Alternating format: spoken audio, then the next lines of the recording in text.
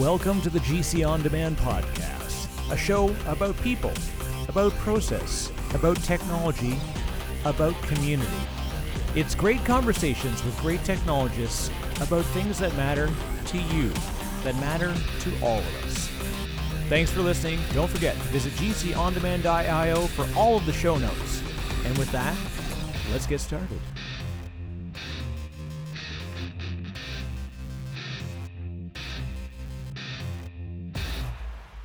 All right, well, welcome everybody to the GC On Demand podcast. This is the GC On Demand on the road this time. I'm actually at the start of the OpenStack Silicon Valley event, heading out to Mountain View, and it's kind of topical. While you're going to hear this after the event's completed, I did want to bring some attention to somebody who's been a powerful supporter, of the OpenStack community, of open source in general, and just an all-around cool person to hang out with. I was lucky enough to catch up with him in Paris for a beer, which I owe him a beer as a result. But anyways, with that, I would like to welcome Mark Collier to the show. Mark, if you want to introduce yourself and tell us where we can find you online and such. Yeah, no problem. So it's Mark Collier. I'm the COO of the OpenStack Foundation, and prior to that, was one of the folks that got OpenStack started from within Rackspace when we kind of partnered up with some people over at NASA and others in the industry to get OpenStack started. It's been a little over 6 years now, and I'm at Sparky Collier on Twitter, or mark@openstack.org if you want to drop me an email.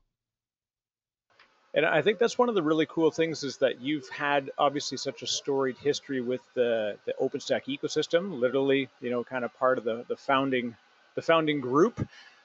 And I wanted to start, before we get into OpenStack in general, what led you to being a part of it? It's always the interesting story when we get the personal side of how people got involved with open source. Sure. Well, my background for several years before I came to Rackspace was in biz dev, so doing partnerships and building ecosystems. I worked for Music Match, which was a small music private company that got acquired by Yahoo, and then worked for Yahoo Music and several of the other Yahoo properties back in the heyday, I guess. And that really, I learned a lot during that time about kind of how to identify opportunities where 2 or 3 companies can come together and create more value together through partnerships.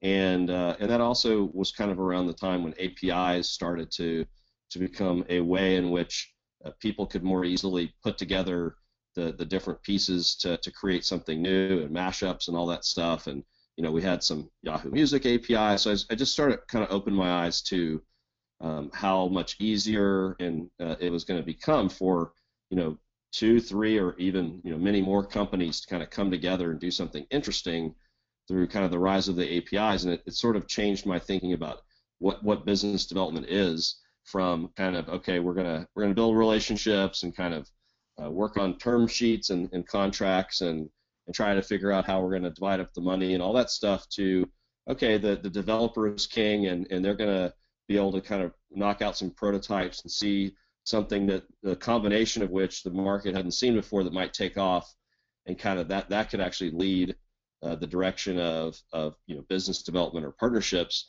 And then from there, I started to get more exposed to open source, and it just really kind of completely changed my thinking about how multiple companies collaborate to create something that's useful, that solves a common problem people have, that creates value. And I realized open source is this kind of whole other model where in the old days you might have 2 companies negotiating a partnership to bring to market, somebody who has the content, someone has the distribution, and all that sort of starts to seem sort of quaint when you think about open source. You have thousands of developers from hundreds of companies. In the case of OpenStack here in 2016, several years later, it just completely changes the landscape for how companies collaborate in a much more direct manner, an open manner, and it requires a different mindset, a different culture.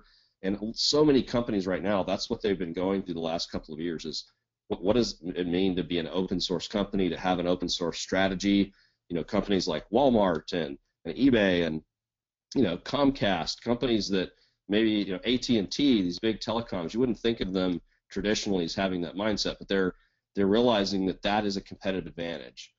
Being more open, engaging in an open source community is a competitive advantage. Cloud is a necessity as a a transformation method. So I guess I'm kind of going down a trip down memory lane here, but this is kind of how I got to the point where I realized open source was this means to really accelerate innovation, because the smartest people are never all at one company.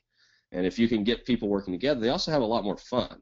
So if I talk to companies that are wanting to get, say, have a presence at an OpenStack summit, a lot of times the reason is they want the market to have this perception that they're cool. It's a place developers want to go work. Why? Because they're doing things in the open.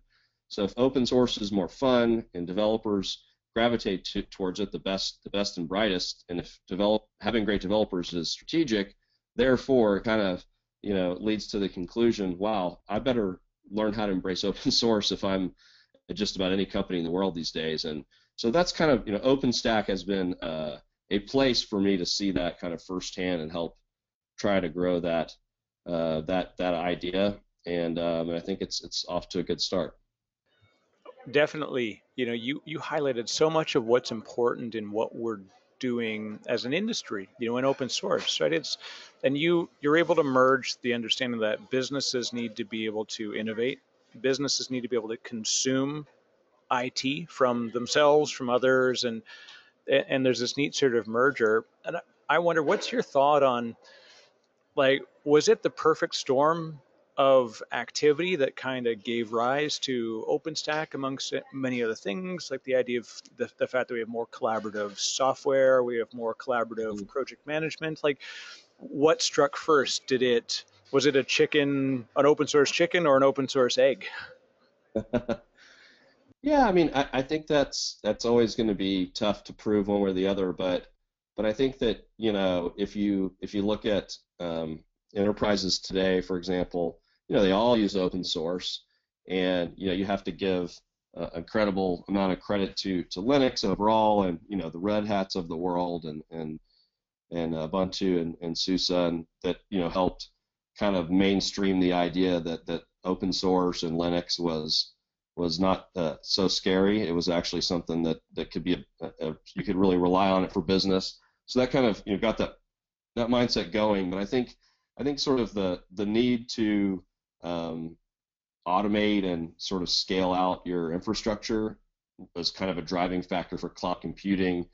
You have to give a huge amount of credit to Amazon Web Services for kind of opening people's eyes to what was possible. And you started to see inside of every company the developers that wanted to very quickly sort of iterate and experiment gravitate to something like Amazon, where they could swipe a credit card and very easily and quickly kind of make a prototype and see what sticks. And so I think the cost of experimenting has just gone to near zero, and that means you're going to make new discoveries. Every discovery for the most part, comes from experimenting, and so as the cost of doing that goes down, that's a driver for new discoveries, new innovation. So you have kind of this cloud computing as a model that's unlocking software development, experimentation, and then you have open source, which is an extremely easy way to experiment with different types of software stacks.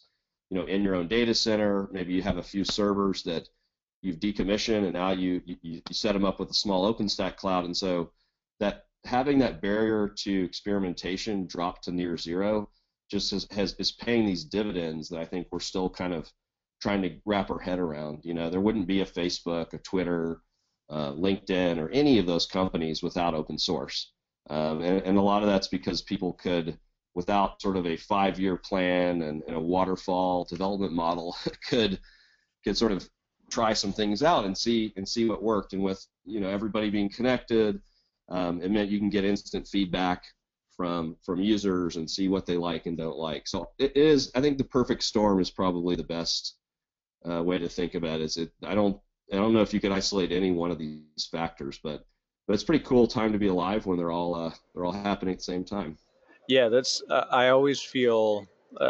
I feel weird every time I go to some event every year. It's always like I just look back over the last 6 months, and it's I'm always thinking like, wow, this has been an amazing 6 months and so much has happened. And we continue to be able to say that. So what I want to kind of go into now, Mark, is the idea of, what does the foundation mean to you as part of corralling, and providing guidance? And I shouldn't say corral. This probably sounds like an odd phrase, but what as the role of COO and in the foundation, how do you feel that role is important to how OpenStack has evolved and how it continues to evolve and keeping that good, strong governance? Yeah, well, I think first of all, I just feel extremely fortunate to be one of the few people that has the opportunity to kind of work on OpenStack full time. There are certainly a lot of developers at different companies throughout the ecosystem and the user base that may work, part time or in some cases full time on OpenStack, and which is an amazing thing. And I'm really happy I can work on it full time as well. As part of the foundation. So I think that one of the things we found pretty early on was that having a foundation, having a nonprofit, was really important to kind of the trust factor, because we have we've always believed that a strong ecosystem with lots of companies making money around open source is not a bad thing. In fact, it's a really great thing, and it's essential to those thousands of developers that have contributed to OpenStack being able to have jobs to do that. And so to build the biggest ecosystem, though, I think one of the things that has worked out well is having a nonprofit, because that really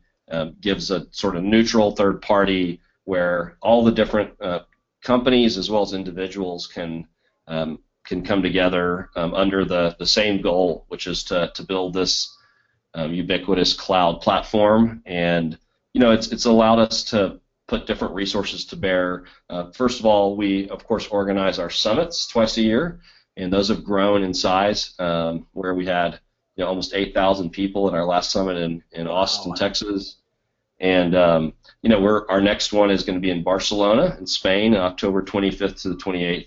So there's some kind of specific responsibilities we have around the events, and then beyond just the summits, I think I really feel like the OpenStack days. I think you're attending the one in Silicon Valley. I just came back a few weeks ago from Asia, and I was in Tokyo and Bangalore and Taipei, and those communities are just incredible. There were over 2,000 people in the Tokyo event.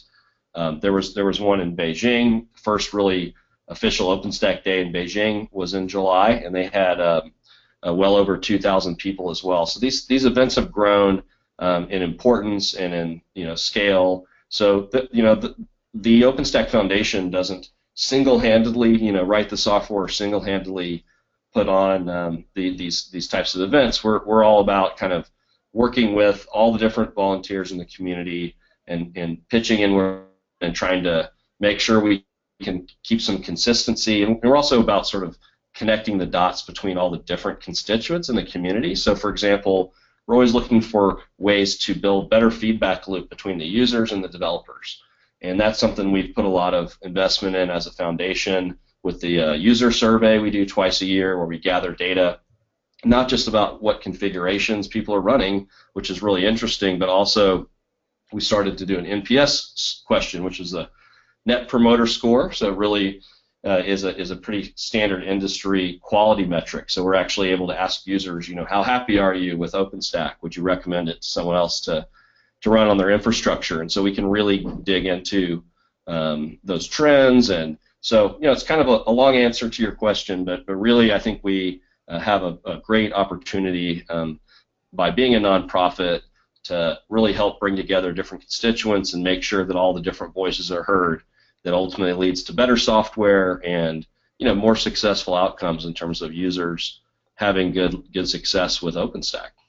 And I think the user focus is why I've always been passionate about user communities. Technology is great because it's fun and it's neat and it does cool things, but ultimately without a consumer of that service or system, then there's less value overall. Which is, I love that the user focus has really been strong, and especially in the most recent couple of years, I found that we've shifted away from, hey, we did this really cool thing, technically, but it didn't really fit a use case. And also the other thing is we've got use cases that probably don't look like a lot of folks want to support them. And I know like high availability and workload migrations, which are the quote unquote enterprise style of features. There's been challenges in the development communities around like, shouldn't you move the resiliency up the stack? But I love that, again, the user focus meant that people listened, and we've built those features and those capabilities in order to answer real active use cases. Yeah, I totally agree, and I think that there's a big difference between sort of a prospective user who says this is my wish list of a cloud platform, and then someone who's actually been running OpenStack for 2 or 3 years who says, okay, here are the pain points I found when I set it up. Now that I've upgraded, here's where the upgrade process was harder than it should have been, and here are the features that are missing that would really, they're sort of standing in the way of more of a broader adoption or more success or business value within my company. And that's just like gold. I mean, that's gold mine. To have users that are willing to step up, be involved. They actually attend our summits. There's also a mid-cycle meetup. Mid-cycles sort of happen in between summits specifically for operators, and there's an upcoming operator mid-cycle very, very soon. I don't have the exact date handy, but those are really important because in addition to the mailing lists where the operators share their experiences, these in-person events really help them kind of meet their peers at other companies, sometimes their competitors. We have companies from different financial services, different automakers, different financial companies, different telecoms, different e-commerce kind of players that they may compete day to day, but when it comes to the common set of problems they're trying to solve in their data center, they're very much collaborating, and a lot of that happens in that operator community, and it sort of trickles back over time into influencing the software. And having a very fast release pace where we have a new version every 6 months means that it really doesn't take that long before some of that feedback can really be realized in terms of a new feature or just usability. Sometimes it's not about features, it's about sort of ease of use both for the operator as well as end user. That's another focus we've really started to put more resources on this year. We hired last year David Flanders to focus on kind of that up the stack, as you would say, those end users who are consuming OpenStack clouds that someone else is operating, whether it's their internal IT team or a public cloud or what have you, using those APIs and building distributed cloud apps. We really want to try to up our game in that area, and that involves both interoperability testing we've made some strides in, as well as just improving the SDKs and the documentation for anything from a sample app up to something more complex. And that's something we finally have the luxury to focus on because we've built a sizable installed base of OpenStack clouds now all over the world.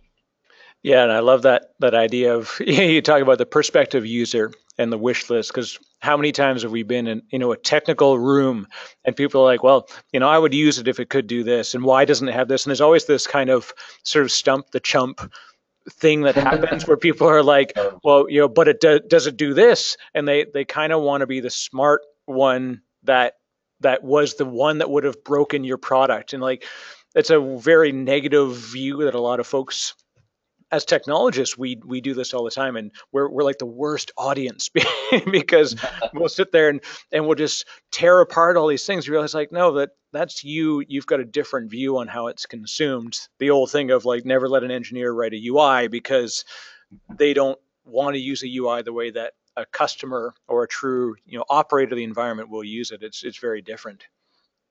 Yeah, and I think one of the things that's really cool, and it takes a culture shift. I see this every day, kind of companies that are trying to make this transition, which is, if you're used to kind of being the big dog who writes checks and it's sort of a procurement relationship where you go to the vendors and you beat them up and you are always looking for 2 cents lower cost, and if something's you want to have something to complain about because that's the dynamic of the relationship. And open source is just not like that. You know, you can complain, but at the end of the day, you have as much opportunity to actually be in charge of your own destiny as you know, as the vendor. You know, you can attend the design sessions, you can go to the different meetups, you can come to the summits, you can participate in the mailing list. And you know, one of the things people always kind of struggle with is, what is the community? You always hear people say in open source, well, the community wants this, or the community's mad about that. And you know, my answer is always like, if you care about OpenStack, you are the community. Congratulations, you're now part of the community. All you got to do is care about it, and you're in. Which might be a little uncomfortable for people that come from a background of just sort of beating the table and saying, you know, give me what I want. But it's a very empowering thing, and people, I think, have a little more fun in their careers when they realize they can actually influence the solution. And it's the thing that I think is important for like the people higher up in those organizations, the senior management are realizing is software development is strategic to basically every business on the planet now. That was not the case 10 years ago. I mean, it was just, it might have been IT was just a cost center, and they were there to constantly nag you to upgrade your Windows laptop so you wouldn't get owned. that was pretty much right. You know, a thankless job. And the reality is infrastructure that's used as part of developing software, which is all moving to sort of cloud-based and continuous integration, continuous delivery kind of models. You know, that's strategic. It's how value is delivered. Your company's fortunes are going to be won or lost on how you're able to recruit, how productive your developers are.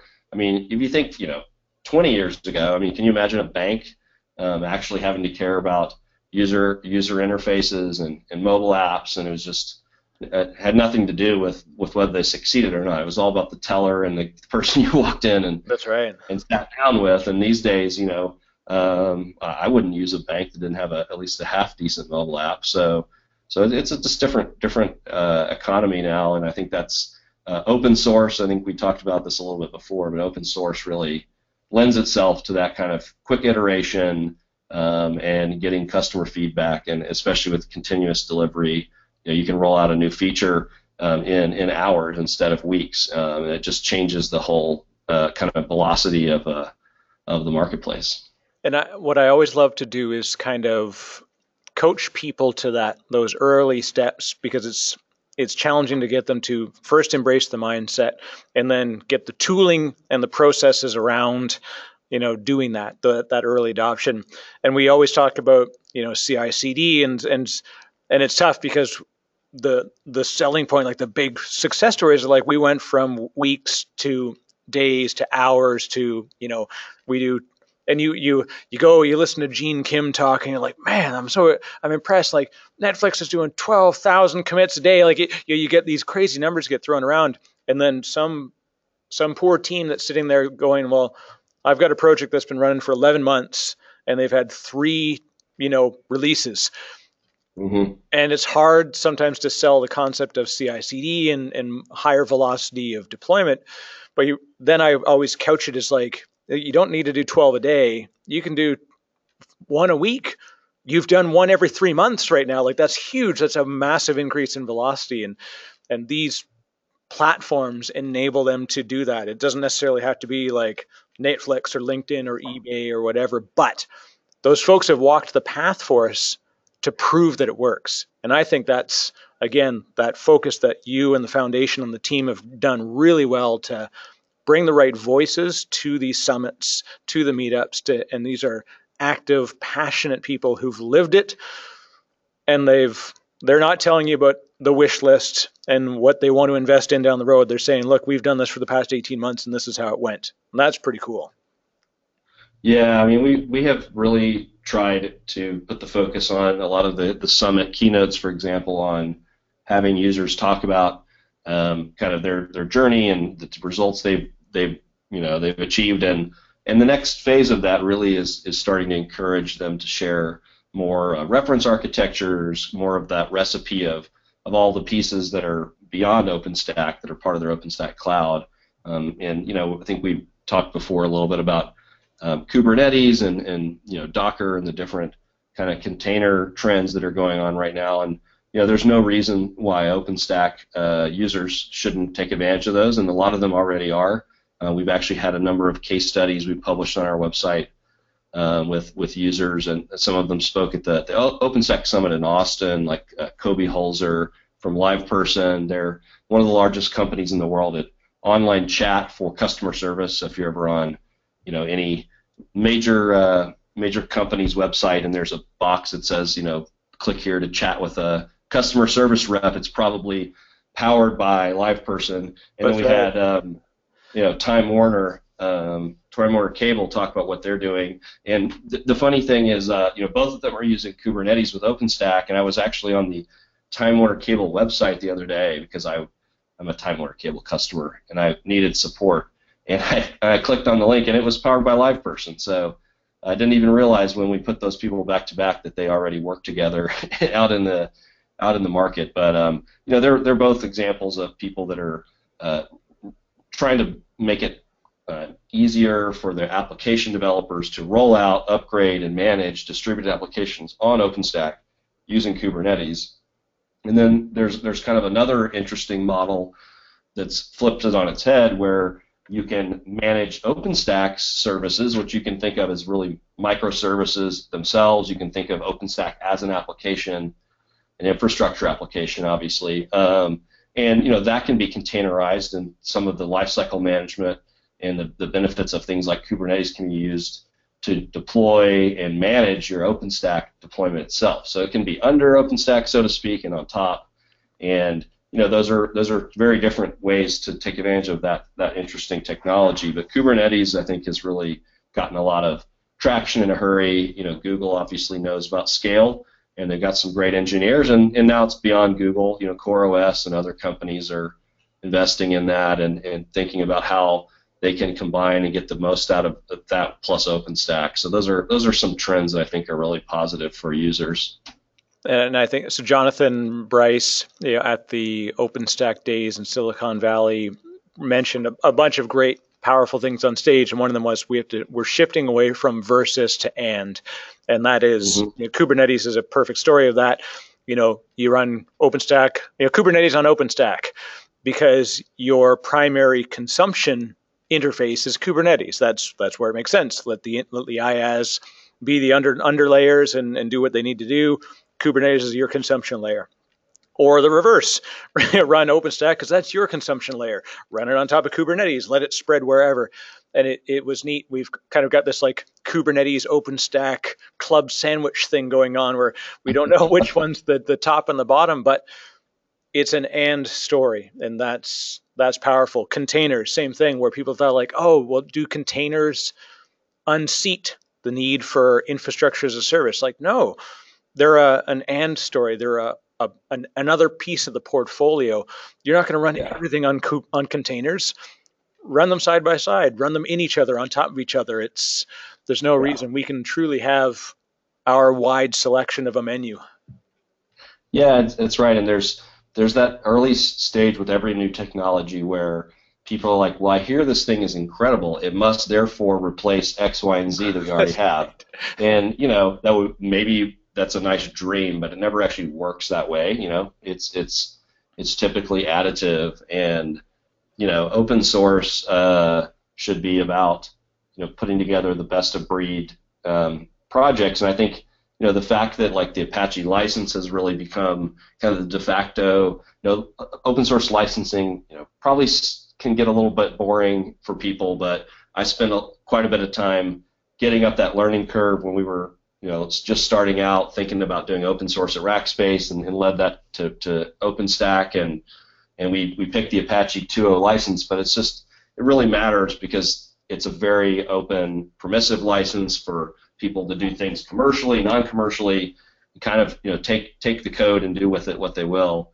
And I think you see that with most of the new projects that have come out in the past few years, especially around the cloud space, tend to be Apache licensed. I think that makes it easier for everybody to play together without having to spend all day, with lawyers and racking up bills worrying about that stuff. That's right. I think that's the real reason why people think that we need to replace one thing with the next thing, because they think that we're going to have to license, the word bimodal from Gartner if we run two technologies at the same time. I try and think of it as technology is like octomodal. We've got paper still. We've got all we've always had multiple tiers of adoption of technology. It's just funny that we've given it a term now, so everybody kind of cringes when they hear that. I want to Yeah. I want to take another, a 3-line slide or 3 slides that came up in Jonathan's presentation at the Silicon Valley event. You were quoted in one of them, and Uh-oh. it's in the 1, 2, 3 is, 1, innovate, 2, collaborate, and you were quoted as, collaborate or die. That's where it lives. And then also number 3, make success easier to duplicate. This is Mhm. an incredible part of the power of community that I think OpenStack has, despite what anybody would think is, it hasn't done it in some small areas, as a whole has done it well. Yeah. Making success easier to duplicate, where you've got a 6-month release cycle, you've got summits that you produce, you've got a collaborative development environment, all these things. Mark, how do people think in this sense, and where does innovate, collaborate, and duplicate successes? Can we apply that in other parts in technology?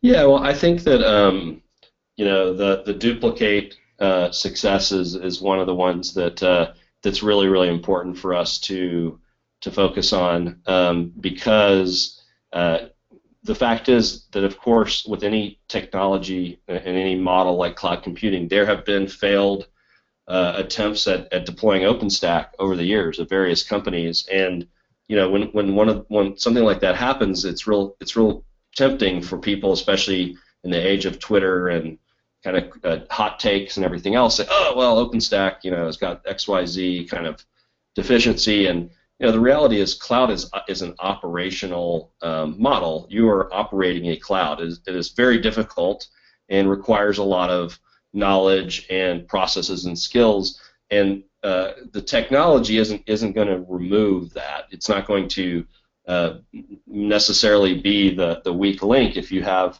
a cloud project that doesn't succeed, there are many different reasons why that can happen. And so what we try to do is find the people that have had great success, the Walmarts of the world, China Telecom. There's a lot of very large companies, AT&T, that are running, clouds in 50, 60 data centers that are really having a lot of success. And the question is, okay, we need to know more than just what version of OpenStack are you using or which distro are you using.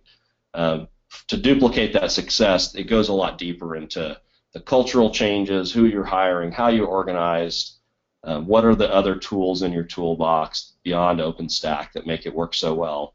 So that's just why I think that the duplicate success is something we're going to be talking more about, and we need to come up with some sort of structured format for sharing that data, so that people are not just sharing source code, but they're sharing their playbook, if you will, around how they've been successful. And we have SuperUser is an OpenStack publication online, and we do a print edition every summit, the last few summits, and so we have different ways and formats we can do case studies and stuff. But I think there's more to be done there in terms of reference architectures and getting into the nitty-gritty of how people have been successful. And I think that's again, it does go beyond OpenStack to kind of a whole model of how you operate a cloud.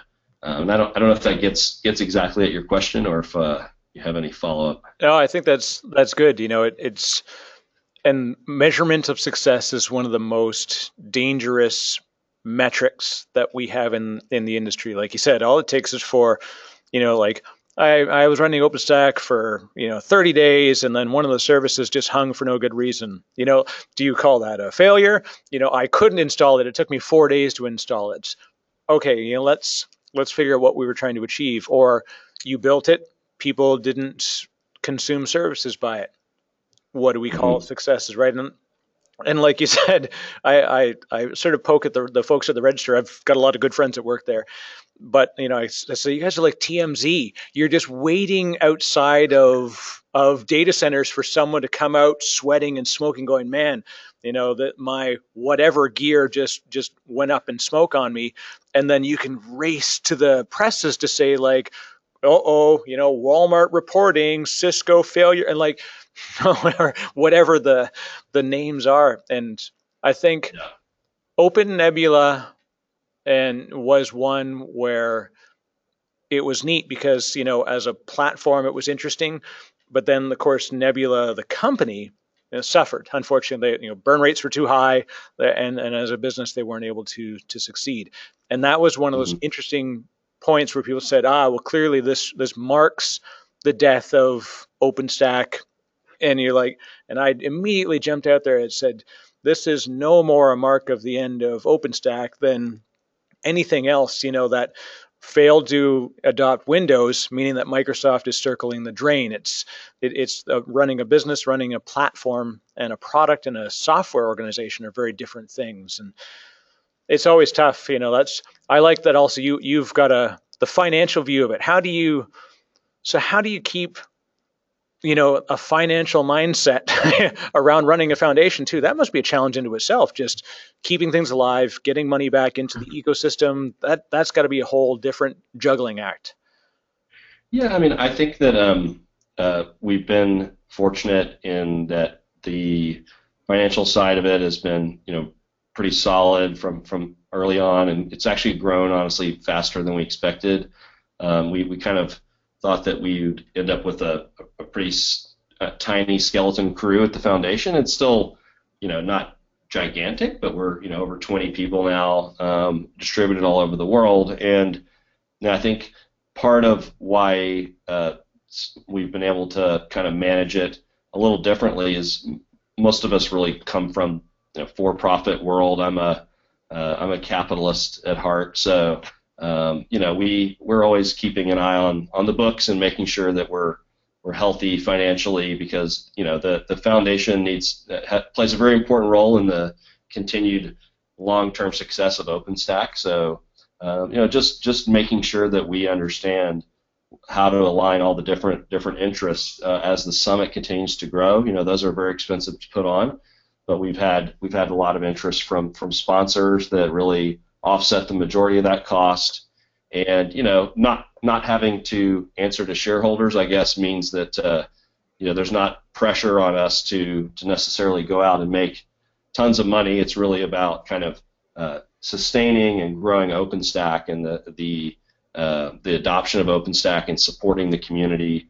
So that allows us to run a pretty conservative ship, and we're not trying to go raise money or have an IPO or anything that might happen in the private stockholder world. We have no stock because we're a Delaware non-stock nonprofit. So we just focus on our mission, and we've been able to hire people that have great backgrounds, really strong backgrounds in their areas of expertise, who just really believe in the mission and love the opportunity to be able to work on it full time at the foundation. So it's been awesome building out the team. That's probably the thing I'm most proud of at the foundation, is the team we've assembled. Just really great rock stars in marketing, events, infrastructure development. We've got people that play vital roles in making sure OpenStack is a growing, healthy community, and that the software continues to improve. And it's pretty awesome to be able to be part of that. Amen to that. And I'm going to touch on one last thing before we go, which is, we hear the phrase often, think globally, act locally. You have a very different challenge in front of you. You have to think globally and act globally. We have a weird sort of North American arrogance. I'm proud to say, as a North American, I contribute to it all the time, right? This idea that everything should be in English. We should all sound like news people, even if you speak with a Boston accent, we poke fun at you. Like there's all this weird thing that we want this very traditional North American Eastern time zone, thing to exist. But we have a huge audience. I don't even like saying pets versus cattle, other than the fact that there's all sorts of weirdness around the phrasing. But like, if you go to significant parts of the world where billions of people exist, they treat their cattle better than their pets. Like, be careful about what phrasing you use. So, Mark, you talked about going, Asia Pacific, and I know there's been a lot of questions around why, how do we represent for, South Asian regions and whatnot? How do you do that? How do you manage a worldwide contributorship and Yeah. keep that global focus? Yeah, I mean it's a big challenge. I mean we now have employees and 2 employees in the Asia Pacific region, and in turn we just hired.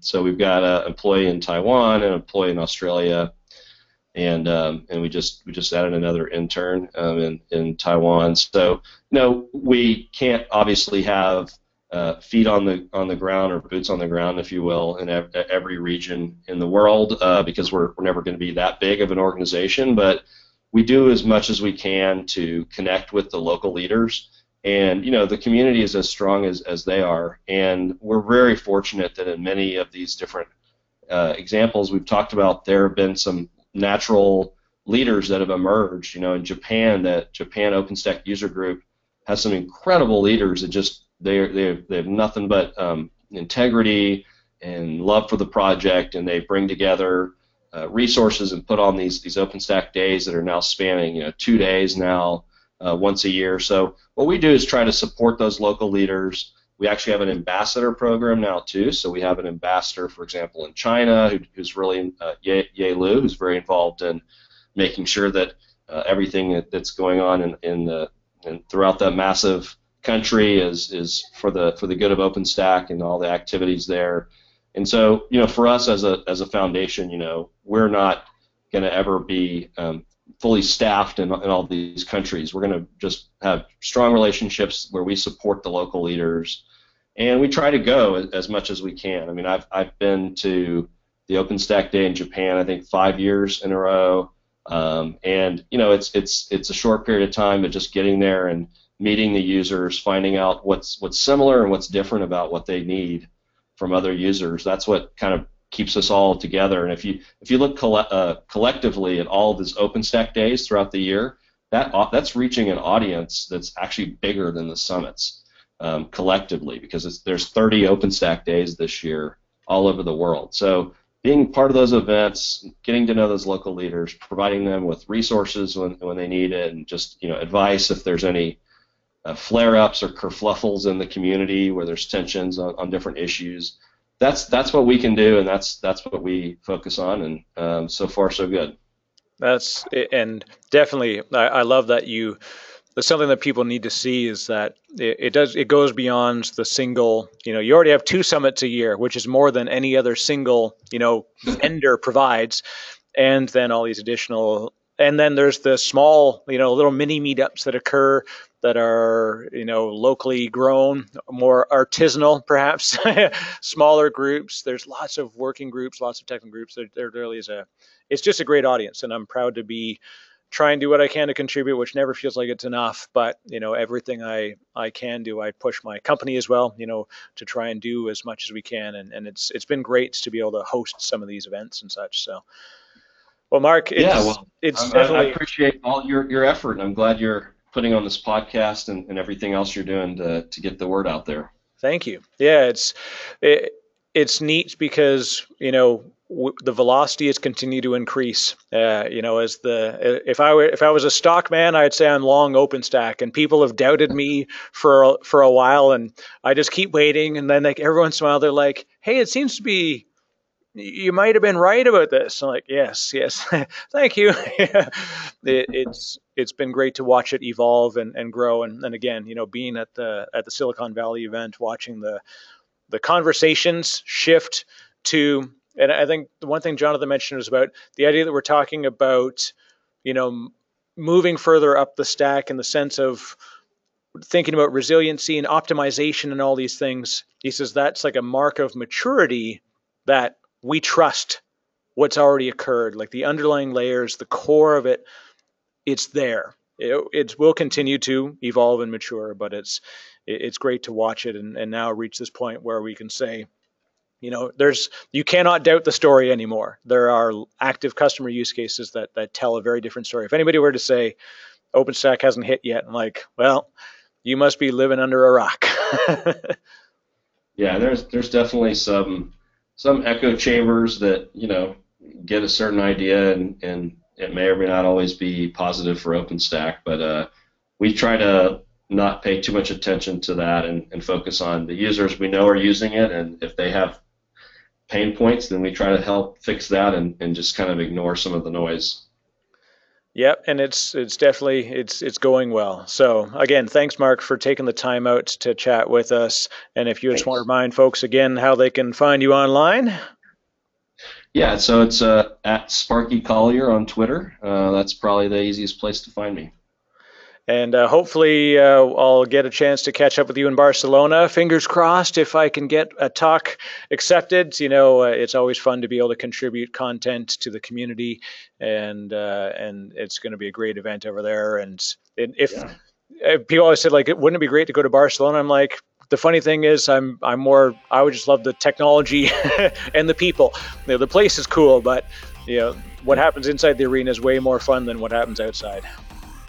Cool. Hope to see you there. If you like what you heard here and want to hear much more, don't forget to subscribe to the GC On Demand podcast. You can go to gcondemand.io where you'll find the links in order to catch us in iTunes, Stitcher, the Google Play Store, and more. So go to gcondemand.io. Don't forget to rate us in your podcaster of choice and look for much, much more. Have a show idea? Tweet us at GC On Demand. Thanks for listening.